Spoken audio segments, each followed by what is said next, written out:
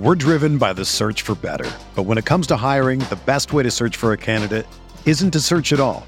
Don't search, match with Indeed. Indeed is your matching and hiring platform with over 350 million global monthly visitors, according to Indeed data, and a matching engine that helps you find quality candidates fast. Ditch the busy work. Use Indeed for scheduling, screening, and messaging so you can connect with candidates faster. Leveraging over 140 million qualifications and preferences every day, Indeed's matching engine is constantly learning from your preferences, so the more you use Indeed, the better it gets. Join more than 3.5 million businesses worldwide that use Indeed to hire great talent fast. And listeners of this show will get a $75 sponsored job credit to get your jobs more visibility at Indeed.com/Blue Wire. Just go to Indeed.com/Blue Wire right now and support our show by saying that you heard about Indeed on this podcast. That's Indeed.com/Blue Wire. Terms and conditions apply. Need to hire? You need Indeed.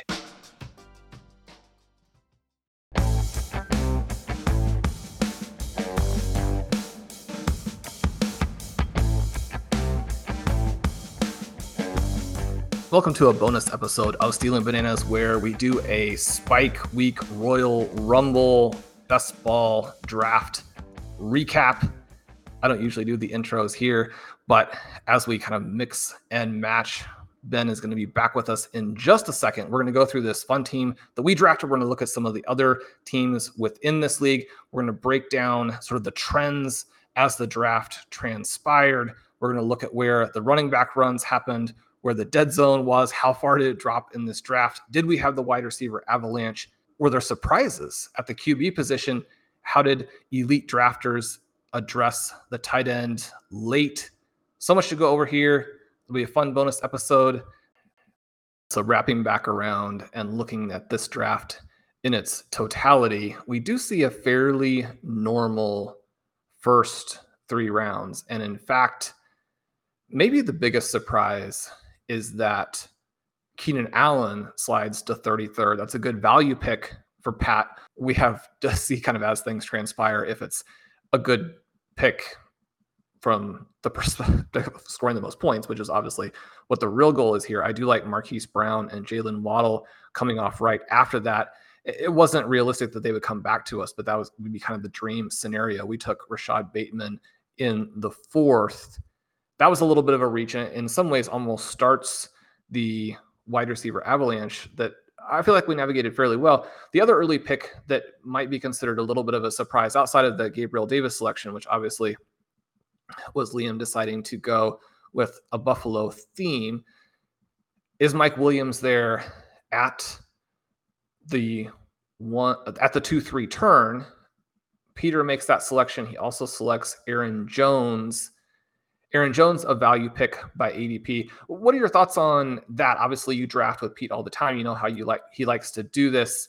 Is Aaron Jones someone who, we discussed as like the current version of Jamal Charles, but maybe without that type of workload? Do you still like him ahead of Fournette, Williams, Nick Chubb, who I actually think is a sneaky player in this half PPR format?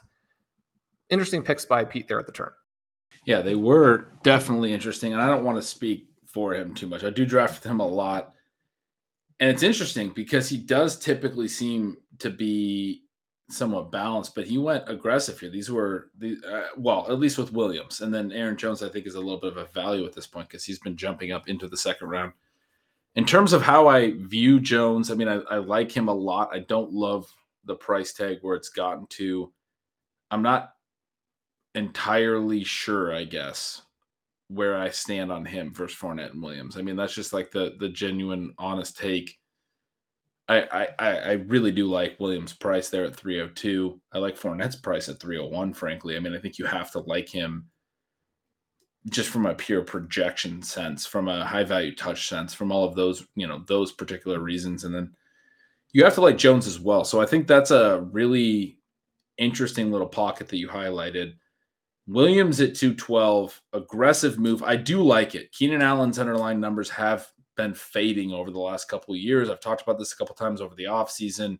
His targets per out run fell last year. As after the target efficiency, yards per target type stuff has fallen. And he's a guy who needs really elite targets per out run because he's the low ADOT guy. He's not going to generate a ton of efficiency on that. It's a very explosive passing offense, but I like that he went with Williams over Keenan Allen. I think Williams is where the real ceiling is in this offense. That was a take that I haven't quite gotten to yet, and I didn't realize, I guess, that ADP or general consensus had reached that point yet, but kind of like the idea of Williams over Keenan Allen. And then the next dynamic that is interesting would be how early the QBs went in an industry draft. Josh Allen in the third round, again, part of the Bills super stack there. Then Lamar Jackson as the number 2 QB. I love him as an absolute blow-up candidate. Patrick Mahomes, Justin Herbert, all of those guys in the 4th round. We get Kyler Murray early in the 5th, Jalen Hurts early in the 6th. We got to the point where there was a wide receiver tier break for us, so we selected Joe Burrow. But the tricky part here for me is that you're kind of navigating a couple of things, but especially in a draft that you expect to be very wide receiver heavy, those quarterback selections come at a pretty high cost. They do. And that was the thing that stuck out to me, as you said, that when you pull up this board here, it doesn't look as receiver heavy as we described earlier in the stream, but it was pretty QB heavy early, and it was pretty tight end heavy early. So we had the running back values that we're talking about throughout. And it definitely got wide receiver heavy in round 6, round 7, round 8, as you get deeper into, what might be described as the running back dead zone. It was interesting in this room where the running backs were falling. These drafters didn't want to go running back, so they were taking a lot of receivers, but not an extreme amount of receivers in the first 3 or 4 rounds. And that's, I think, what pushed up the quarterback and tight end picks from some sharp drafters that were saying, I can address some key onesie positions with some elite talent. We like to do that from time to time. It kind of makes sense, right? It does. If you're at that spot where you think the receiver value isn't very good, then that's where you want to make the selection. It's, again, interesting, kind of knowing how Pete likes to address drafts, that he goes with Herbert and James Conner. Conner's someone we're definitely fading at ADP, but he falls to the 501.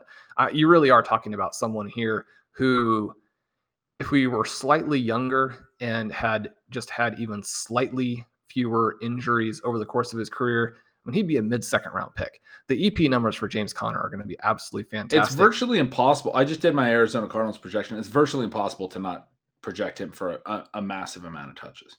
Yeah, I think they're going to work him into the ground, because even though he's so slow, you watch him and it's like a dream sequence kind of deal. He's still so good. And the fact that he handles high-value touches so well, it's going to be just an avalanche of points for him there in Arizona, at least to the point where he gets hurt, at which point, Benjamin will take over. Then Juju Smith-Schuster goes to Davis. That's not a surprise. Davis and I are massive Chiefs fans. I was hoping that he would get back to us at the 505. Godwin a little tricky maybe with the injury. Then you have some players in bad offenses. And that's the other interesting element when you're looking at how a draft is going to transpire.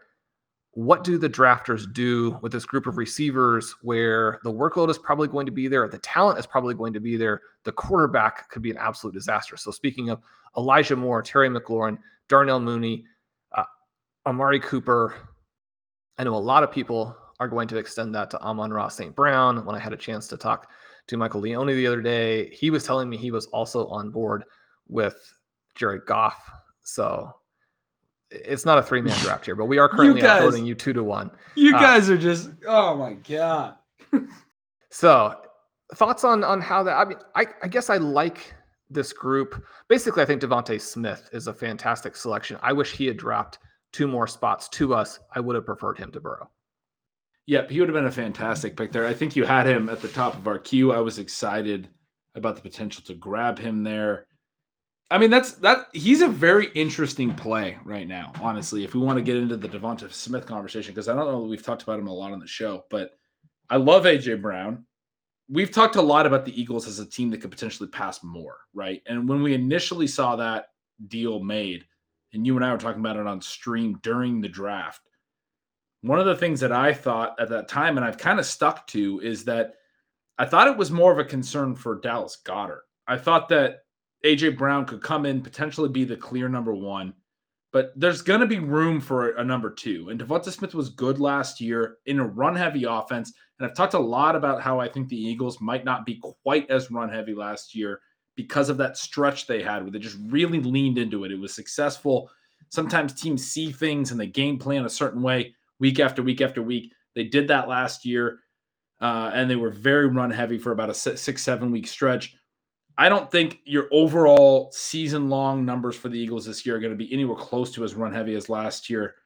And so there's room for A.J. Brown to be A.J. Brown, and there's also room for Devonta Smith, I think. And then I think Dallas Goedert's the guy that gets squeezed out a little bit as a number three. I'd still like him, but it's tougher for him. Last year, he was the clear second option. But Smith, going into year two, coming off a strong rookie season, in a run-first offense that could get more pass-heavy on his own merits is a very nice pick in the 6th round. So I'm with you. I mean, I think that's a guy that I was excited to take there. It was a strong pick. And then as we wrap back around, we see a very long stretch of wide receivers. From the 64th pick to the 78th pick, we only have 3 other players go off the board, 1 a QB, 2 tight ends. Pete gets TJ Hawkinson, which we absolutely love. Our selection of Sky Moore was maybe the pick in the draft that I would say is the most questionable. Up there in the 7th round, there's a lot of risk. There's also the factor, though, where because he wasn't healthy during their mini camps, we didn't get the puff piece articles that would have launched him several more rounds. And so that at least is a minor benefit. We got caught in a little bit of a stretch here, and you need to be prepared so that you have a selection that you are excited about, like a Sky Moore that works with your build, that can be a fallback, but it definitely is a fallback because the 3 guys that we wanted went in the 4 picks before us in TJ Hawkinson, Treylon Burks, and Hunter Renfrow. Really, I don't like any player that's drafted all the way back to Garrett Wilson. I'm not saying those are bad picks. We just got kind of in this dead zone-ish area for all positions. But definitely the backs we had opportunities to select in Elijah Mitchell, Josh Jacobs, Antonio Gibson. Those are prototypical dead zone guys. The other player that we debated was Trey Lance. It's a question of, do you want to take a quarterback in both the 6th and 7th? There are a lot of drafts I'm actually doing that in, but I think that Trey Lance is probably not up to that level yet. So we didn't get Lance. We take Wilson. I had mentioned earlier, I'm usually taking those guys in the reverse order. I like Wilson a lot. Claypool right afterward. Then Brady and Stafford, both of those guys could throw for a ton of yards. But I think without the hybrid element, maybe you say you can keep waiting. I say that in the context of us taking Derek Carr not that far later. And so from that perspective, right. I think all through here, it's very difficult to navigate. And you saw that a little bit. Anybody who watched the Spike Week show, which was an absolute blast, and kind of going through the rosters in the aftermath, there is that element where there were a lot of guys that maybe the enthusiasm for from say round 8 to round 18 that people were joking about. And, you can make a lot of jokes about these different players. It's tough. That's why the structure is very beneficial. It's also why I think just constantly thinking about, which player might have asymmetric upside here, that can help. I don't know that we necessarily did that with Derek Carr, but we came back with those 2 running backs in Devin Singletary and Ronald Jones that I really like. But before we had that Derek Carr pick, a couple of the guys we were looking at, Tyler Boyd, Rondale Moore, it would have been great if either one of them had fallen to us. Yep, definitely would have been.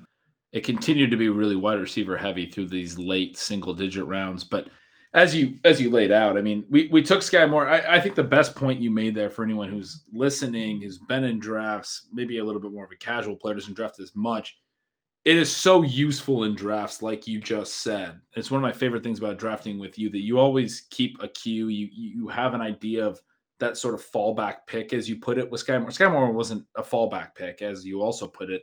We were excited about that pick, but it is so useful to know what you want to do structurally and be like, this is a pick that I'm comfortable with, and then think through the rest. Make a decision first that you would at least be comfortable with. Find something, because you do sometimes get caught on the clock just in terms of like draft strategy as you're going through these drafts. That was a really great point, I thought. And I think if we could do it again, is kind of the point you were alluding to. And I had said earlier, like maybe we would have taken Garrett Wilson even ahead of Sky Moore. I mean, who knows? But we end up getting both of them. But either way, I mean, it is important to before you're on the clock, I think 3 picks before you're on the clock, give yourself 3 or 4 picks that you'd be comfortable with and be ready to make whatever decision you need to make. Because we did get to a point at that pick in the 7th round where, as much as we love Sky Moore, and we really do, that's a steep price for him, 705. That's not the price we want to get on him. Typically, you want to be in a position where at least you're taking someone that doesn't ruin your entire roster, right? So we took him a little bit higher than we wanted to, but it still continued our build. We're driven by the search for better. But when it comes to hiring, the best way to search for a candidate isn't to search at all. Don't search, match with Indeed. Indeed is your matching and hiring platform with over 350 million global monthly visitors, according to Indeed data, and a matching engine that helps you find quality candidates fast. Ditch the busy work. Use Indeed for scheduling, screening, and messaging so you can connect with candidates faster. Leveraging over 140 million qualifications and preferences every day, Indeed's matching engine is constantly learning from your preferences, so the more you use Indeed, the better it gets. Join more than 3.5 million businesses worldwide that use Indeed to hire great talent fast. And listeners of this show will get a $75 sponsored job credit to get your jobs more visibility at Indeed.com/Blue Wire. Just go to Indeed.com/Blue Wire right now and support our show by saying that you heard about Indeed on this podcast. That's Indeed.com/Blue Wire. Terms and conditions apply. Need to hire? You need Indeed. Whether you're a world-class athlete or a podcaster like me, we all understand the importance of mental and physical well-being and proper recovery for top-notch performance. That's why I'm excited that Unified Healing is sponsoring podcasts on the Blue Wire Network. Unified Healing is a new and super innovative global network of wellness centers powered by Energy Enhancement System, or EE System. If you haven't heard of the EE System yet, then you'll want to listen up. This technology promotes wellness, deep relaxation, purification, and rejuvenation. Wherever you are across the globe, access to a center is easy and affordable. Interested in experiencing the EE System technology for yourself? Go to unifiedhealing.com/Blue Wire to learn more and find a center near you. That's unified, UNIFYD, healing.com/Blue Wire. No material or testimonials on the Unified Healing website are intended to be viewed as medical advice or a substitute for professional medical advice, diagnosis, or treatment. Always seek the advice of your physician or other qualified healthcare provider with any questions you may have regarding a medical condition or treatment and before undertaking a new healthcare regimen, including EE System. It did. And then we move through, we do take Derek Carr. There were some other options when you look at having Justin Jefferson. And again, in a 12-team league, this is not nearly as important. But Kirk Cousins goes almost 3 rounds later. Those two QBs might be closer in value to that. A good value on Cousins there and a good value on Justin Fields. So by waiting, I think a few of these drafters did get the right mix. Trey Lance, Justin Fields is a build that I'm using a lot. Eric executed that here. I think he's got to be very excited about his quarterbacks. And he also has Jameson Williams, who's a fun pick in there, especially if he does return to health. As we go a little bit deeper, Ben, we did get then into the area where we wanted to hit running backs. And after this huge receiver run, running backs start to come off the board at about pick 99. You see A.J. Dillon there. A.J. Dillon, one of the most talented backs in the NFL, probably going to be very involved with the Green Bay Packers and their lack of receiving options. It is interesting to see him go ahead of Ken Walker and Miles Sanders, who appear to be starters, go ahead of Devin Singletary, who I believe will be a starter, going ahead of Cordero Patterson and Damian Harris, probable starters, although Patterson, I think, based on the way last season ended and their sort of nonchalance about re-signing him, that may not be the case with him. But then you quickly get into this backup range starting in round 11, but elite backups. You have Kareem Hunt, Ramondre Stevenson, Melvin Gordon, Ronald Jones. Alexander Mattison, I think maybe is a trickier pick for me now because I do like Ty Chandler a lot. We'll see if that's misplaced enthusiasm. But James Cook and Rashad Penny, the other probable starter in that group is Chase Edmonds. So it's interesting to get a backup in round 9 and then starters in round 10 and 11. for the King Coakley build. I mean, AJ Dillon's so interesting. I mean, like, I always kind of push back on these ideas of wide receiver 1 and wide receiver 2 and starter and backup. I mean, Dillon has scenarios, right, where there's a lot more 2 running back sets for the Packers. That's the talk right now with Aaron Jones, that he's going to fill some of the pass catching void that is left by Davante Adams. If that's the case, I mean, you have a Derrick Henry type running back, right? So you can put him in the backfield in a single back formation, which the Packers like to run, and you can split out Aaron Jones a little bit. And so there are scenarios where you can think of AJ Dillon as a backup or a number 2 plus, right? Less of a backup than is typical. And then, yes, as you said, he comes back.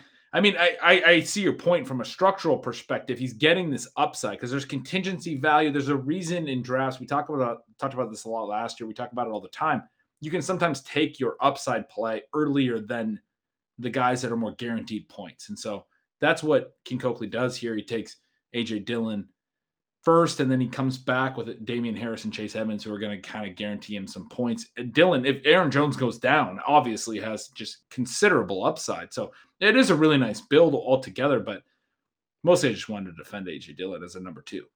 I know you did. I set that up for you so you could make sure you get the rah in for him. I love Dillon. I think that he, in the broader NFL community, is probably still underrated. You're talking about a guy who, I mean, he's not Derrick Henry, but there are a lot of similarities, and it's tough for him to be in that backup role. If anything were to happen to Aaron Jones, he would have a massive season. So especially in round 9, you can understand that pick. As we get into the end of round 11 and move through round 12, I think these receiver selections are pretty difficult, even though we did take one there ourselves. Gallup off the injury, Myers. Obviously, you and Leone are on Myers there. Smash pick. So then we have Jahan Dotson, who has generated has generated some early raves with Washington. As soon as Sam Howell gets to be the starter there, we may see him blown up. Van Jefferson, especially until Odell Beckham is actually viable for them. You could see in best ball that is a nice pick. The same thing for Josh Palmer. We took DJ Chark, who I think maybe has a lower floor, but a much higher ceiling, and not just ceiling, but I hope median or average. So we like our selection. Obviously, that's why we picked it. Let's be clear, a huge tier down from Jakobi Meyers at the turn. But yes, a reasonable pick where we got him. Right. I only have DJ Chark about 4 tiers ahead of Jakobi Meyers in my rankings. So no, as we go along here, we do see the tight ends start to come off. We discussed that element. Albert O at the end of the 12th, Kmet and Tanyan. Kmet, someone we were looking at a little bit to come back in 13, but we did select David Bell. More rookies maybe than you necessarily want. But again, in this draft, Ben, we continue to talk about the fact that these guys seem undervalued. We'll be able to fully address whether or not that's the case, or if we were too enthusiastic as the season moves along a little bit. Marvin Jones, Alec Pierce, Corey Davis, George Pickens.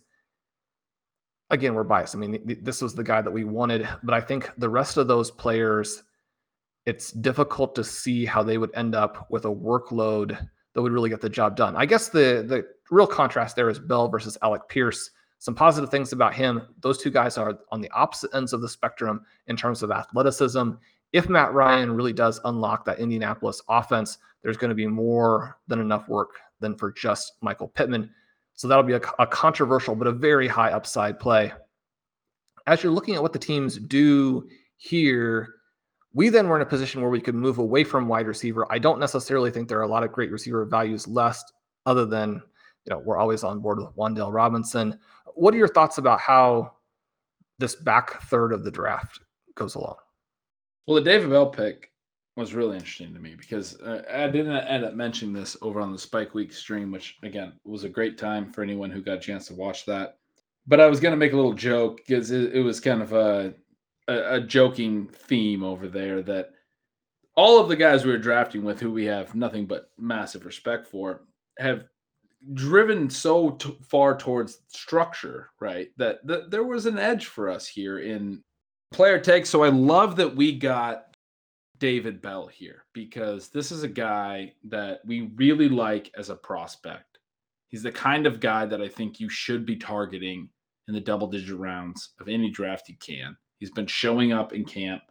Been seeing some comments that like, yeah, we shouldn't put too much weight in the fact that he hasn't dropped the ball yet, yada, yada, yada. I mean, fair, right? We shouldn't. At the same time, we also have a long view element where we like the profile already. The only knock on him was that he didn't test well, right? But he still got some draft capital, and then he shows up in camp and he starts performing the way that we would hope he would perform, right? Like looking like Jarvis Landry 2.0 for the Browns. And they're excited about him. He's running with the ones a little bit already. This is the type of player that you want to be overexposed to. And I think you can get stuck looking at ADP and those types of things and forget, look, this is the guy that I want to take. Even if I take him high, when you get into these double-digit rounds, get your targets, get these types of guys. There's still an element to best ball drafting that this part of it matters. You don't want to come out with a portfolio that is just based on what drafts gave you in terms of value.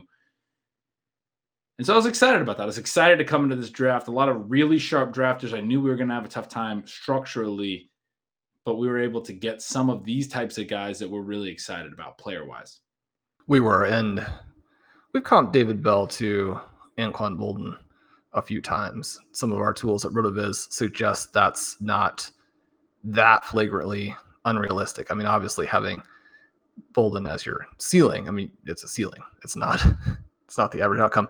But then if I remember correctly, Anquan Boldin started off his career with several 200-yard games. We wouldn't be against Bell coming out of the chute on fire like that. Then we took a couple of tight ends. We felt that the 3 tight end build would work again. I like that for the 12-team league. I just don't understand the ADPs on Everett and Fant. If these guys were going 2 rounds earlier each, I would be constantly pulling the trigger. So it's almost impossible to not select them where they are going. Again, we allow ourselves to get out of the wide receivers at that point. We don't have to chase there. They were joking with us a little bit about Marlon Mack, Sony Michel, Chris Evans. I like taking the 3 running backs late. One of the things that we've discussed 2022, that it's not quite the same dynamic where the best pick at the end of drafts always seems to be a running back instead of a wide receiver. There's some fun wide receivers late, some veterans who haven't signed like Julio Jones and Will Fuller. Those players you would expect to get much more expensive. There are some names like Laviska Shenault, who, I mean, maybe the likelihood that they ever score any points is minimal, but it's just, there's so much pizzazz still there. But with that being kind of the big picture, I really like the fact that we selected 3 running backs in the last 3 rounds. I think that these values are quite solid for all 3 players. Yeah, I mean, they're running backs. No, I was most excited about the Chris Evans pick, and we talked about that a little bit earlier. Mac, I'm kind of coming around on as you keep talking about him. I do. He's a guy that I liked in Indianapolis early in his career, from his prospect days, from his early career days. I like your take that if he's back from his second year from the Achilles, that maybe he's a little bit more explosive. It's certainly an open backfield. So you're taking him in the 16th round. There is a potential for Marlon Mack to lead the Houston Texans in touches. And if that's the case, like, that's a smash pick in the 16th round. So that feels a little bit like a couple of years ago in Chris Carson's breakout year. You were really on him late in a lot of your best ball drafts. I remember that. You have this knack for feeling out the forgotten guy that could potentially lead his entire backfield. And Mack could be that guy. And if he's explosive as well, I mean, it's a bad offense. There's not a ton of upside there, but in the 16th round in a build like this, where we had only taken 3 running backs, that could be a pretty huge pick.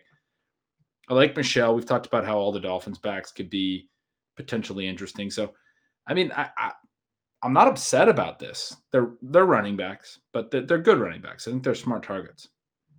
So we do end up with a build that we like. Ben, thanks for doing this with me. Thanks for inviting me along when you had the chance to do it. And this has been just so much fun doing these drafts with you for Stealing Bananas on Underdog. Great format. Listeners can get a 100% deposit bonus when they sign up to $100 by using the coupon code RotoViz when they sign up. Then we're gonna have to do this some more. We got some more drafts coming up. We have some FFPC targets in mind, it's going to be a great summer of drafting. Yeah, we got a lot of fun stuff coming up. It was a fun Friday night draft. A great time with you, Sean. And this is a good team. We're going to win this league. We like it. And that's the thing that I think is important when you get out of a draft. Through selecting fun players and knowing what your structure needs to be, you should never come out and be disappointed, right? You're going to come out, be fired up, win or lose. You drafted the team that you wanted. Make sure you do that. We'll talk to all you guys soon.